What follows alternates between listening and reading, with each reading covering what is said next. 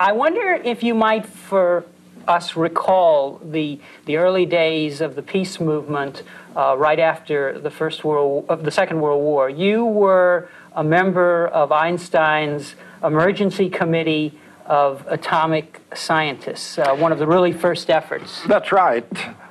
I got interested in world peace, really, in 1945. I had been working during the Second World War, and for a little while earlier than that, a year or two earlier, on war projects. I still was professor chairman of the Division of Chemistry and Chemical Engineering in California Institute of Technology, but I had about 20 contracts with the Office of Scientific Research and Development.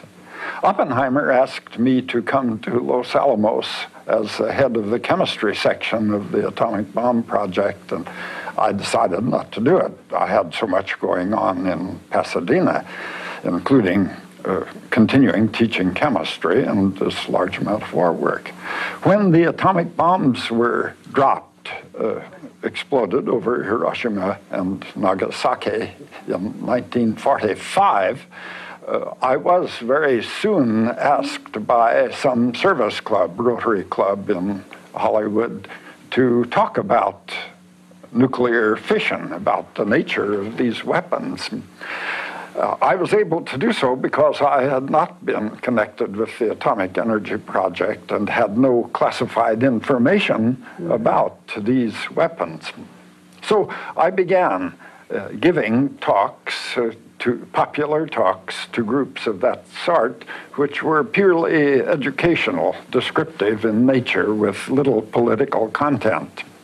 Rather soon, they began to involve also an expression of my own ideas, and I don't remember just how early it was that I was able to quote Albert Einstein as saying that now that a single atomic bomb, can destroy a whole city, and a single rocket can lob it over, the time has come when we must give up war.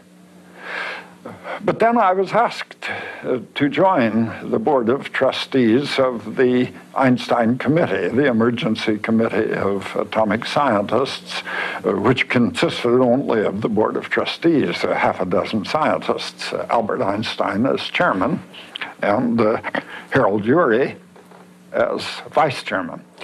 So every few months I went with my wife to Princeton to a meeting of this board, and later on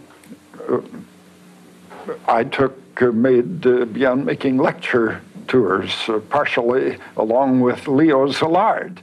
We would show a film which the committee had made, probably the first film about atomic bombs, explaining what nuclear war would be.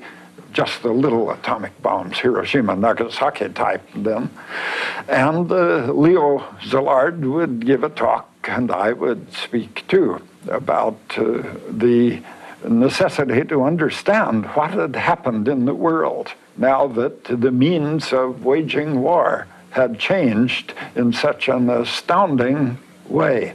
And very early on, you were advocating against the production of the hydrogen bomb, even in the late 40s. That's right. I opposed the construction of the hydrogen bomb on the, I think, rather reasonable grounds that an ordinary atomic bomb could destroy a whole city, and even the biggest cities, it could do much damage, perhaps kill 1 million people out of the 10 million in a large city, and that there was no need to accelerate the arms race by developing weapons 1,000 times more powerful. How important was the fact that you were and had not really been in government service? Do you think that made it easier for you to draw some of these conclusions and to speak publicly about them? Yes, well, of course, I had, in a sense, been in government service in that I took leave one summer from the Institute in order to go to the Central Explosives Research Laboratory. This would be during the war? During the war. and I had a large number of government contracts that I was responsible for, but I didn't have classified information about atomic bombs, and I could talk about them as freely as I wanted, I thought. After my first talk, I think the second day after my first talk, an FBI man turned up in my office and said, who gave you information about how much plutonium or uranium-235 there is in an atomic bomb? And I said, nobody. I figured it out. So I wasn't bothered thereafter. But if I had had classified information, we can see that I might well have been restrained from speaking in public about the need to get control over war the way that I was speaking. And over the next decade and a half, both you and your wife were very active in lecturing and in holding conferences and petitioning the government and making known to the public, really, the issues involved in these new weapons. Yes, that's right. My wife had been interested in social, political, and economic problems ever since she was a teenage girl. Mm-hmm. She used to argue in Salem, Oregon, where she was going to high school, with a friend of the family, one of the judges of the Oregon State Supreme Court, of which my uncle became Chief Justice later on. She didn't know him until after. Well, she did actually know him before we were married. He was a friend of her family in Oregon City, Oregon. But she, I gather, was very supportive and in fact would direct a lot of her speeches to the women's perspective on these issues. Is that? Yes, that's right. And of course, I have said, and I have to say that I'm sure that if I had not married her, I would not have had that aspect of my career that I have had of working for world peace. It was her influence on me and her continued support that caused me to continue. In fact, I have said that during the McCarthy period, when many people, especially scientists who had been following approximately the same course that I was following, gave up, I continued because I had to retain the respect of my wife. And what drove her? Was it her academic background or her kind of humanistic concern about the fate of the world? Well, I think largely her humanistic concerns. She had had some training as a chemist, and during the Second World War, she worked for a couple of years as assistant to Professor Hagensmith on a war project of developing guayule rubber. She worked as a chemist, and she had an general interest in science, and was very able, very smart, but she was really concerned about human beings. The humanistic concern that she had was very great. And in the lectures that you both gave, they were very similar to what we're seeing today being done by the physicians for a social responsibility on a larger scale. I mean, an exposure of the public to really the horrors of nuclear war in ways that they had never seen. Yes, but when you say on a larger scale, I'm not even sure of that, because we gave hundreds of lectures about world peace, and there were other people too. Norman Cousins giving a great number of lectures. There was great activity 25 years ago in this field. Right, and one of the petitions that was signed by 52 Nobel Prize winners, the Manu document of July 15th, 1955, I noticed there was a sentence that in the petition, we think it is a delusion if governments believe that they can avoid war for a long time through the fear of these weapons. All nations must come to the decision to renounce force as a final resort of policy. Was that a criticism of deterrence, of the notion of deterrence that was emerging, or? Well, it may be that it was. I wasn't at Mainau that year. I have gone to Mainau, where there are meetings of Nobel laureates from time, every year, in fact. I wasn't there. I signed this statement, but I wasn't involved in writing it. I believe, and I continue to believe, that the deterrent effect of nuclear weapons is very important.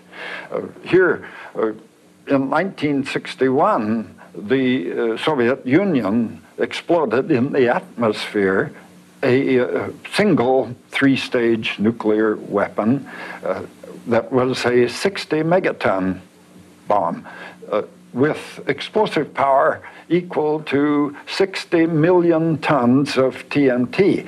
That's 10 times the explosive power of all of the bombs used in the whole of the Second World War in this one explosion. And these bombs exist by the thousands. Not so many. I don't know that there are any other 60 megaton bombs because there's no target worthy of one, but there are 20 megaton bombs and many 1 megaton bombs around, roughly equal to the Second World War in a single bomb. The feeling that I had, and many other people, that the existence of these stockpiles of terribly destructive weapons that, if used, would certainly destroy civilization as we know it and might well wipe out the human race, meant that the great powers must not get involved in a war with one another. My own feeling then and now is, as expressed in the report by the Boston group, Philip Morrison and his associates, and the report called The Price of Defense, issued about 4 years ago, is that the nuclear deterrent should be reduced from its present completely insane level to a somewhat less irrational level. Mm-hmm. But I think we shouldn't get rid of it entirely and tempt the great powers to go back to old-fashioned wars with one another, with conventional weapons, and with 20 million people killed in the First World War, 40 million in the Second World War, perhaps 60 million or 80 million in the Third World War fought with conventional weapons. Why take that chance? Well, I believe in the nuclear deterrent, but it's just got out of hand, and we continue to waste money on it instead of stabilizing it. Were charges made against you that you were for unilateral disarmament? I mean, in a public debate, there tends to be such a distortion of views that are so different from the conventional wisdom as yours were in the 50s. I think that there were some irresponsible statements about me to the effect that I was working for disarming the United States, that I was taken in by Soviet propaganda and that sort of thing. And of course, I was speaking out for a while, contrary to the official opinion. If we had had a dictatorship in this country, I might well have been accused of the crime of seditious libel, which is used in dictatorships to suppress criticism. Seditious libel consists in making statements critical of government policy. That's sedition in a dictatorship. Well, you know, when I was awarded the Nobel Peace Prize in 1963, Life magazine published an editorial with the heading, "A Weird Insult from Norway." The Norwegian Nobel Committee awards the peace prizes. Well, I think that the writer of this editorial thought that it was insulting to give the Peace Prize to someone who advocated something that was not the official policy of the United States government. And indeed, when this you circulated a 58 petition, which was signed by 2,000 American scientists and I think 8,000 foreign scientists from 49 different countries, there was a government harassment. There was harassment in the press of you for undertaking this effort, really, and charges of working for the enemy, really. Is that not correct? Well, to some extent, yes. And I was given, I first announced that 2,000 American scientists had signed a petition asking for a cessation of the testing of nuclear weapons in the atmosphere, where they were liberating radioactive fallout over the whole world that would cause defective children to be born and to damage living people, too, living human beings, causing cancer and other diseases. And we asked that the nations make an agreement to stop the testing of nuclear weapons. At that time, the government policy was not to make this treaty. It had not yet been decided, but pretty soon it was decided to make such a treaty. I think that I got a good bit of support, but some criticism also. Here, I had written this petition together with Barry Commoner and Ed Condon. Ed Condon is a Berkeley man who was at that time professor of physics in Washington University. Barry Commoner, professor of biology in Washington University, St. Louis. We circulated the petition. I decided later to, people from foreign countries, scientists from foreign countries began to send in copies, signed copies of the petition. So my wife and I circulated it in foreign countries and ultimately turned over 13,000 signatures of scientists to the Secretary General, Dag Hammarskjöld, of the United Nations. And on another occasion, when you were in the Soviet Union, you actually wrote a letter to Khrushchev, which included a draft treaty, which I gather was very similar to the partial test ban, which was eventually adopted in '63. Yes. I didn't get to talk with Premier Khrushchev then. There was an appointment set up for me, and then it was canceled, and it's hard to know why things of this sort are done. But in fact, in 1961, which is when this occurred, my wife and I asked, we were there for a scientific congress, biochemical congress, but we said we would like to speak at a peace meeting, a public meeting. The Soviet Peace Committee put out posters announcing the meeting, and we went to it in a hall, the Hall of the Scientists in Moscow that holds 1,000 people. We had a film along, the peace movement in Southern California, showing a demonstration. 2,000 or 3,000 people, perhaps more, marching with banners and a meeting in a park and my speaking to them. And then my wife talked and then I talked. And I said, the Soviet Union has just exploded this 60 megaton bomb. And that, I think, I estimate will cause 1 million children to be born over a course of generations, because these gene mutations are passed on. 1 million children to be born with gross physical or mental defect that would not have been defective otherwise, and will cause perhaps just as many people to develop cancer or another disease. And I think it's immoral, unethical for nations to do this damage to the human race. I think that was the last atomic bomb that they exploded, but I'm not sure. At any rate, the bomb test treaty negotiations were going on, and very quickly, next year, the treaty was signed, and it went into effect in October of 1963. The Nobel Committee, in awarding you the Peace Prize, pointed out that the language that President Kennedy used in his speech announcing the signing of the partial task ban was very similar to the language that you had used in defining the debate, and in fact, the language you just used in describing your speech in the Soviet Union. Yes, yes. So, was this an instance of power listening to science? I think so.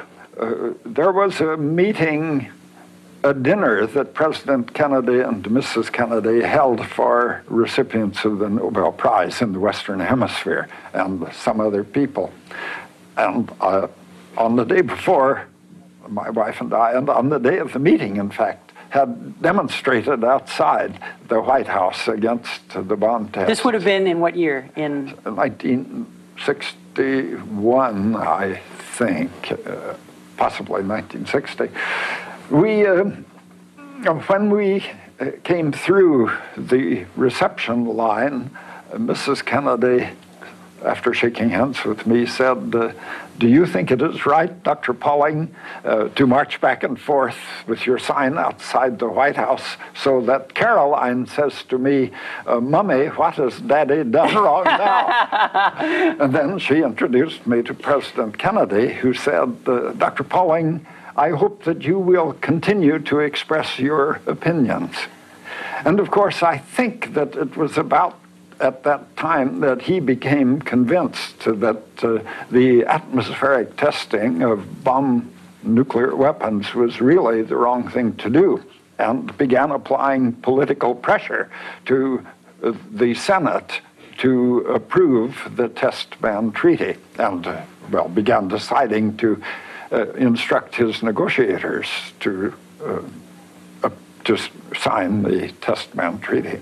Do you think if he had lived, that the progress on arms control would have been more significant, since he had gone through this process of negotiating this treaty, and then of course he had gone through the Cuban Missile Crisis? Yes. Yes. Well, I think he had a real understanding of the significance of nuclear weapons and a very great concern for his responsibility. And of course, I believe that he admired Khrushchev for his restraint. They handled that missile crisis well. I think he could understand that if the United States had weapons, the feeling by Khrushchev and the other Soviet leaders that if the United States had rockets armed with nuclear warheads in Turkey and other places close to the Soviet Union, why shouldn't the Soviet Union put them in Cuba? But of course, it was the wrong thing to do. It's good that there was some restraint over the spread of nuclear weapons. Why has it been so difficult to bridge this gap between the insights of scientists and the thinking and actions of our political leaders? Because if you go through this history of the peace movement in the 50s, it's as if we're reliving all of this again today. That's right. It looks as though we haven't learned anything from recent history of 25 years ago, when the hydrogen bomb, the three-stage bomb, had been developed. The weapons became the individual bombs, warheads, became 1,000 times more powerful than the Hiroshima-Nagasaki bombs, 10 or 20,000 times more powerful than the one-ton blockbusters with which most of the bombings were done in the Second World War. The stockpiles had already become irrationally great 25 years ago. The analysts all talked about a 10,000 megaton attack on the United States and a 10,000 megaton counterattack on the Soviet Union. And we're making estimates that perhaps 80% of the people would be dead 60 days after the attack. So that the situation now is we still talk about 10,000 megaton attacks. It hasn't changed very much in that respect. The need for détente was clear. And of course, we went through a period of a number of years when the relationship was better.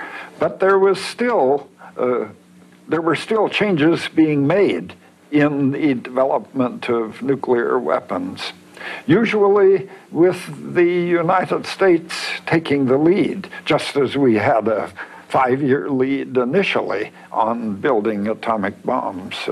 We introduced the idea of, the anti-ballistic missile. This development along these lines was stopped by treaty. That was one case where a good treaty was made between the United States and the Soviet Union.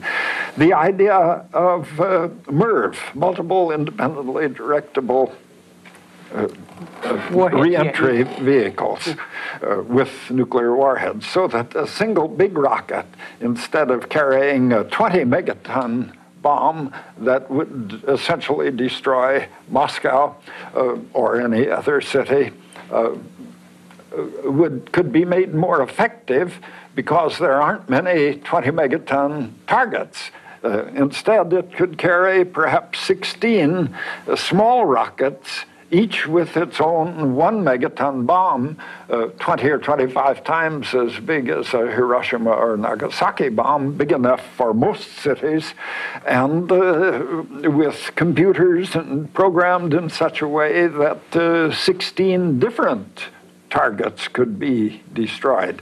And a few years later, the Soviet Union also they haven't quite caught up with us on MIRVing their big rockets, but they're well on their way. So now we have the cruise missile. And I heard Andropov speak. I was in Moscow the 21st of December, 3 weeks ago, nearly a month ago, when Andropov gave his talk in which he said that they were willing to cut down on intermediate range missiles to the number that the West had, Britain, France, the United States, and would continue to cut down if we were willing to cut down. But he went on to become very tough then. I suppose he has to, under the circumstances, with a tough opponent in the United States.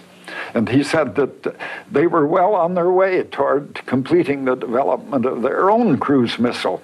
If we went ahead with our 7,000 cruise missiles, very dangerous business, they would soon have an equal number. So the race has gone on. They're going to, yes.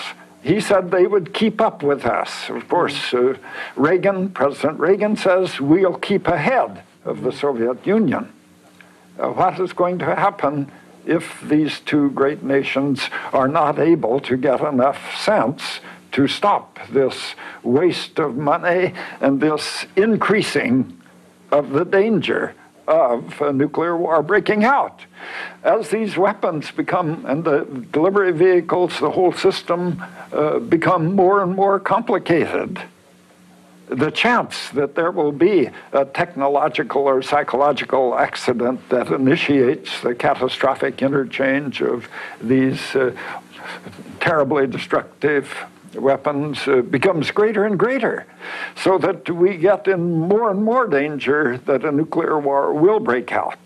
When the world is destroyed, it'll be by accident, not by design, not by direct decision of Reagan or Andropov, but by accident. But why then have the politicians, the political leaders on both sides, failed to heed the warnings about these dangers? When one goes through this history or reads your very good book, No More War, published in 1958, you find that the issues have been on the table since early times in this new era. The arguments in my book are essentially the same. I talked about a 20,000 megaton bomb war, 20,000 megaton war, 10,000 from each side there. And that's what we still talk about. And the other dangers and the need for making the world a safer place. The arguments are still just as good 25 years after this book was published. And why haven't we got control? Well, the Soviet Union, first the people and the government fear war. they don't want to have a war. They are afraid also of attack by the Western powers. They are afraid of the anti-communism that we know exists upon the express statement that we are out to destroy communism. And they are more afraid than we are, because they know what war is. There were 50 times as many people in the Soviet Union killed in the Second World War as Americans killed in the Second World War. They experienced the destruction of their own country. So I think that they feel that they have to try to keep up with the United States and not tempt our militarists.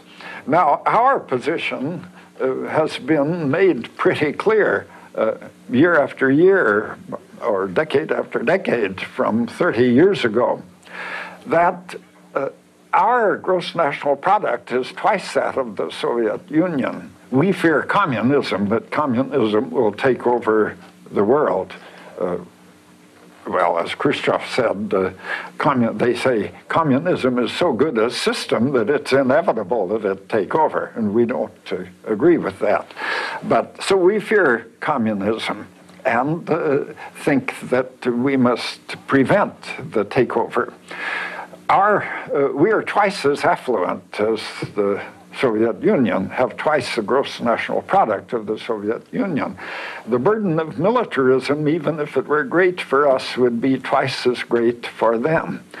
President Reagan issued a few months ago a national security directive that repeats the statement that we must apply economic pressure, military pressure, diplomatic pressure, propagandistic pressure on the Soviet Union with the hope of eliminating it from the world.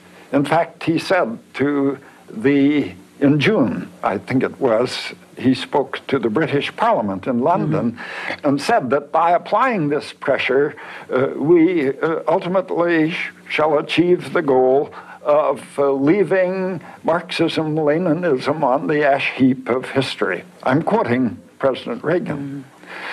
So we have a goal, that of applying pressure by increasing military expenditures until finally they become intolerable for the Soviet Union. I read one statement by a commentator back in Connecticut who said President Reagan's plan that by our spending $1.6 trillion on militarism in the next 5 years to bankrupt the Soviet Union, already in its first year has brought the United States to the verge of bankruptcy, not only economically, but also morally and spiritually. So that what the politicians didn't learn from the scientists was to go beyond this notion that victory is still possible. Is that what you're suggesting? I mean, that they believe that by building up nuclear weapons, they can not necessarily have to go to nuclear war, but will be in a position to keep the other party down, and then by simultaneously applying economic screws, possibly even break the system. So that the politicians haven't really gotten over these old ways of thinking that Einstein and others warned they really would have to move beyond. That's right. They haven't recognized that this is just too dangerous a policy to follow. And I am sure that President Reagan and his advisors do not anticipate that there will be a nuclear war. I'm sure that they don't believe the statement that they made last year that we might carry on a limited nuclear war in Europe and still not destroy the world. I'm sure they don't believe that. That was just propaganda to get the American people to accept the whole idea of continuing the military buildup and increase in the military budget at the same time that we're having trouble with the parts of the budget that relate to the well-being of the American people. This is just propaganda. They don't think that we can have. I have said that, well, perhaps a limited war in Europe would be all right. It wouldn't get any objection because the Soviet Union wouldn't be harmed. They wouldn't complain. We wouldn't be harmed. We wouldn't complain. The European nations wouldn't complain because they wouldn't exist any longer. Well, of course, the fact is that even a limited war with the radioactive fallout, the dust thrown up in the air that might prevent the sun shining through for long times, smoke from the forest fires that might hinder the growth of plant life on the surface of the earth, all over the earth for months or years. And the radioactive fallout spread all over the world. The carbon-14 that has a half-life of 5,070 years and continues to damage human beings would continue if they existed for tens of thousands of years. These effects, even in a limited nuclear war, involving, say, only 1,000 times or 100 times the explosive power of the Second World War, might well mean the end of the human race. So we need to have a change in thinking that Einstein talked about. And why, I still want to understand why this hasn't come about. In other words, did these efforts of the 50s and early 60s fail to win the bulk of public opinion in this country? I mean, did the issues sort of recede into the background and more immediate issues like the Vietnam War, for example, or so on? Because when you go through this material from the period when you were so actively involved, so much of it resonates with what we're hearing now, and in some ways it's bothersome that it's as if we haven't learned the lessons that were clear from the very beginning. You know, statements, we were making statements of this sort, especially when the stockpiles of nuclear weapons got up to 600 megatons, 100 times this was very early, 100 times the Second World War. And it seemed it already was irrational to have such destructive power. Then they got to 6,000, perhaps even to 60,000. Estimates now are usually around 30,000 as the total stockpiles, but that order of magnitude. It is really, as Philip Morrison said, insane for the human race to have developed the powers of self-destruction to this level. And why? Well, back 20 years ago, the bomb test treaty went into effect. This was a victory. It looked as though there was some sanity coming into the situation. There was a period of détente. And then, of course, the decision was made to contain communism by participating in the war in Korea and then in Vietnam. Not very successful efforts to contain communism, and the wrong kind, I think. How much money we waste on militarism in the world? Something like $600 billion a year, equal to the total income of more than half of the people in the world. Terrible waste. Think of what good could be done if we were not to expend so much money. There are great problems to be solved in the world, to be attacked. The problem of overpopulation, the problem just of feeding people is going to be more and more serious one. Encroachment on the environment, possible catastrophe from damage to the ozone layer, and so on. And we aren't cooperating in solving them.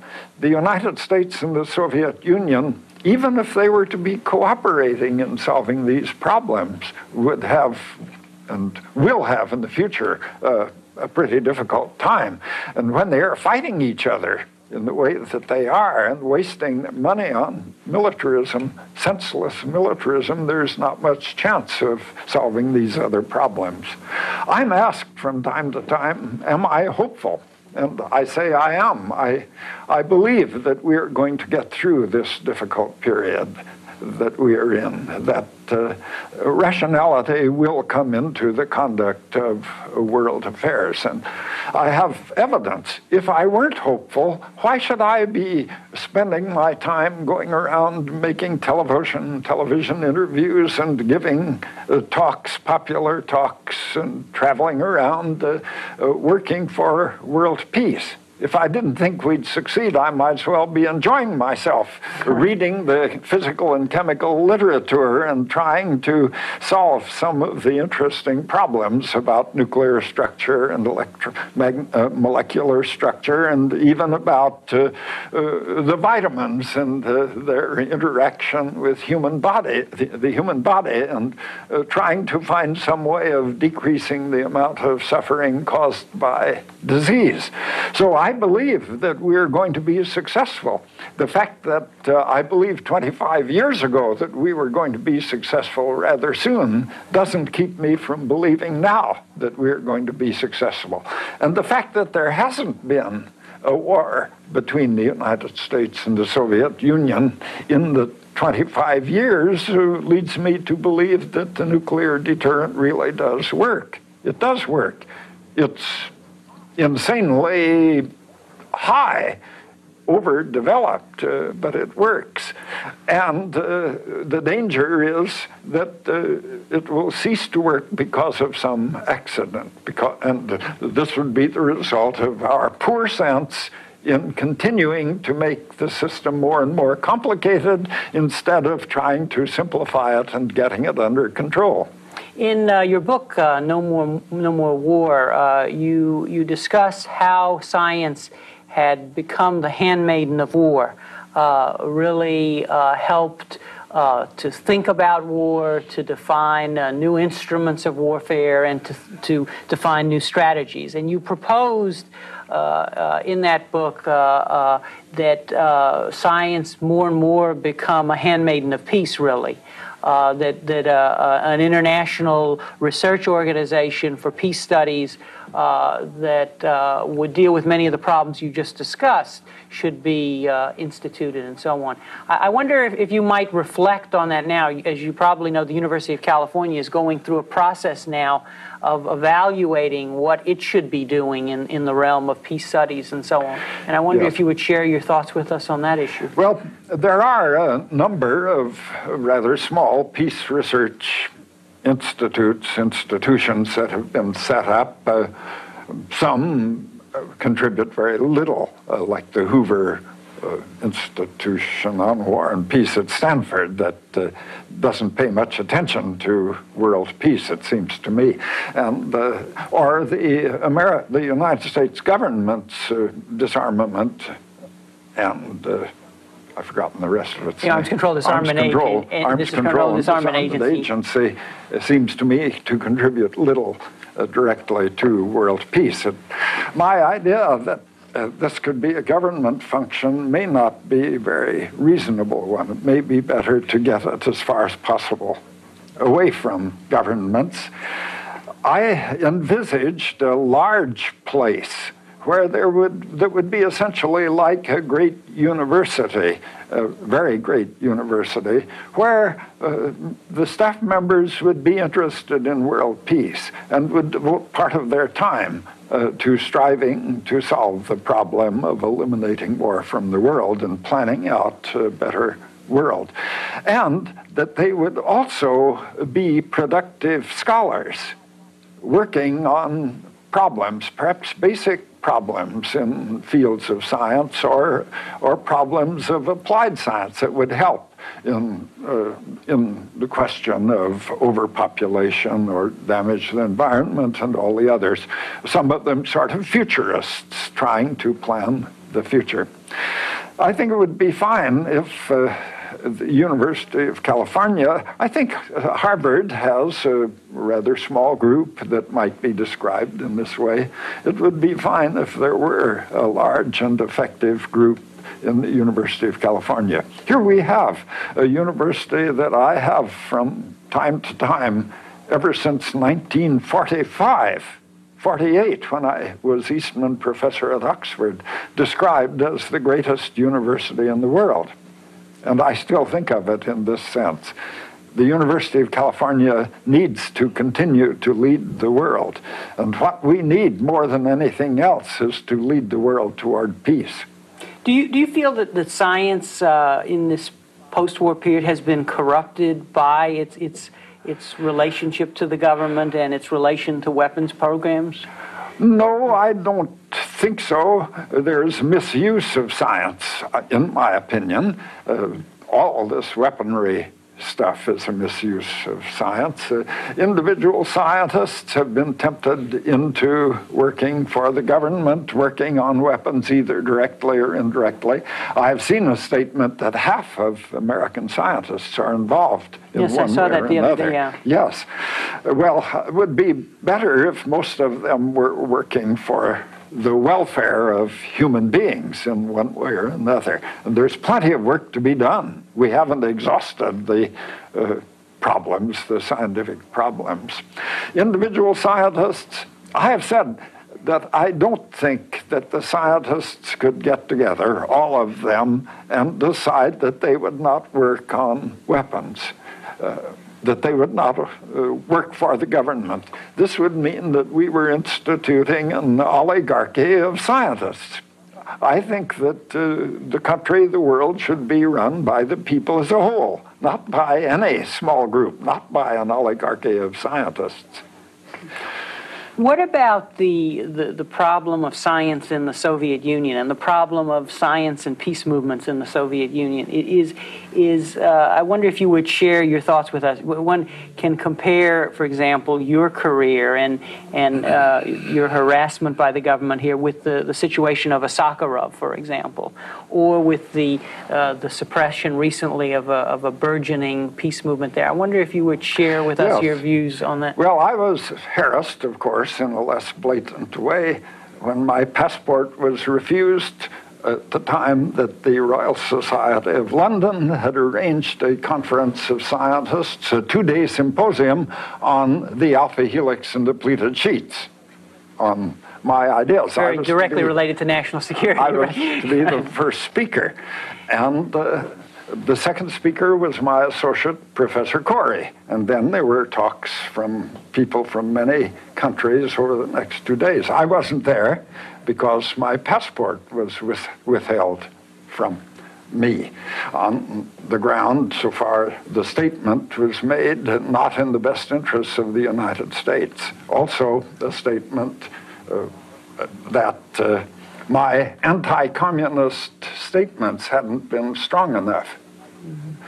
So I didn't get to go and to see the X-ray photographs taken by Rosalind Franklin, which I would have seen if I had gone to London on that occasion. And in others, I was prevented from attending various scientific congresses.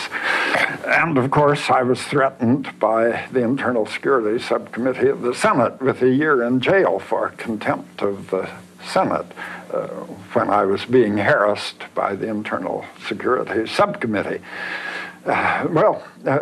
Things aren't so bad. I wasn't treated so badly as Russian scientists are treated. I think of Russia. The first time I went to the United States in 1957, I thought, this is something like Oregon in 1907. My early memories as a boy and youth in Oregon, the simplicity of the people, the simplicity of the life. And I think the Soviet Union just lags behind us in the way that it treats individual human beings, too. We aren't trying to help them to catch up. We try to hinder them in whatever way we can to catch up with us. When I was invited by the Supreme Soviet last month to come to the Soviet Union to help celebrate the 60th anniversary of the founding of the Soviet Union, and I'm sure I was invited because I had been given the International Lenin Peace Prize 10 years after I got the Nobel Peace Prize. When I was invited to come, I got there, and I gave them a list of the people that I wanted to see, including Sakharov, that I wanted to talk with. I didn't get to see Sakharov. I may have, if I had said I would stay 10 days, and after 6 days I got sort of bored. It was the 23rd of December, and I thought of my two of my children and their spouses in California and grandchildren in California. I sort of wanted to get back. I came home 4 days early and gave up on, I didn't go ahead with the last of my program. So there's room for a lot of improvement in the Soviet Union, just as there's room for a lot of improvement in the United States in the human rights issue. An important issue in human rights, it seems to me, is the basic human right of having a job, contributing to the work of the world, feeling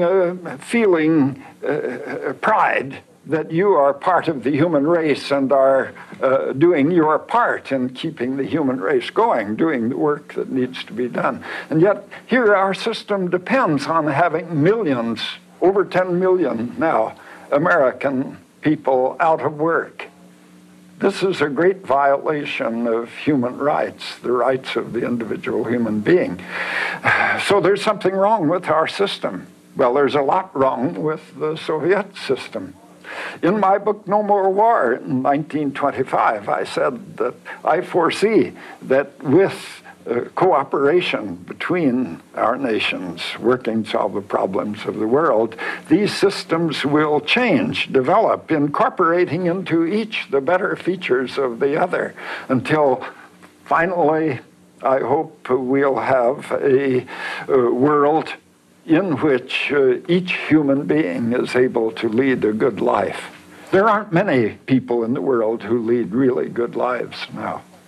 One final question. If you look back at your involvement in the peace movement and your experiences in politics, are there any lessons that you learned about things that you would have done differently, or things that you think you did right that you think show an example for people presently involved in the movement? Well, one problem that my wife and I experienced in the peace movement 25 years ago, in that period, or 30 years ago, is that of difficulty in cooperation.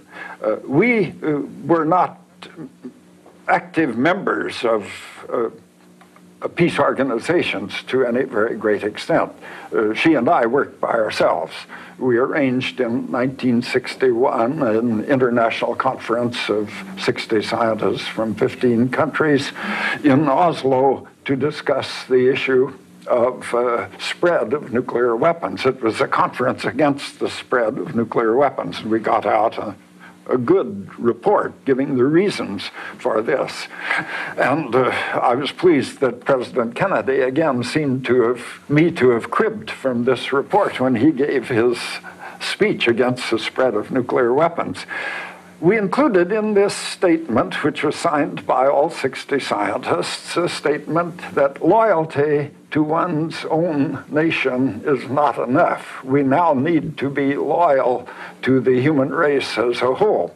I was afraid when this statement was written that the three people from the Soviet Union, and perhaps others, the 2 or 3 others from behind the Iron Curtain, wouldn't sign this statement. But they did sign this statement, that we need to have loyalty to the world as a whole. Patriotism is not enough.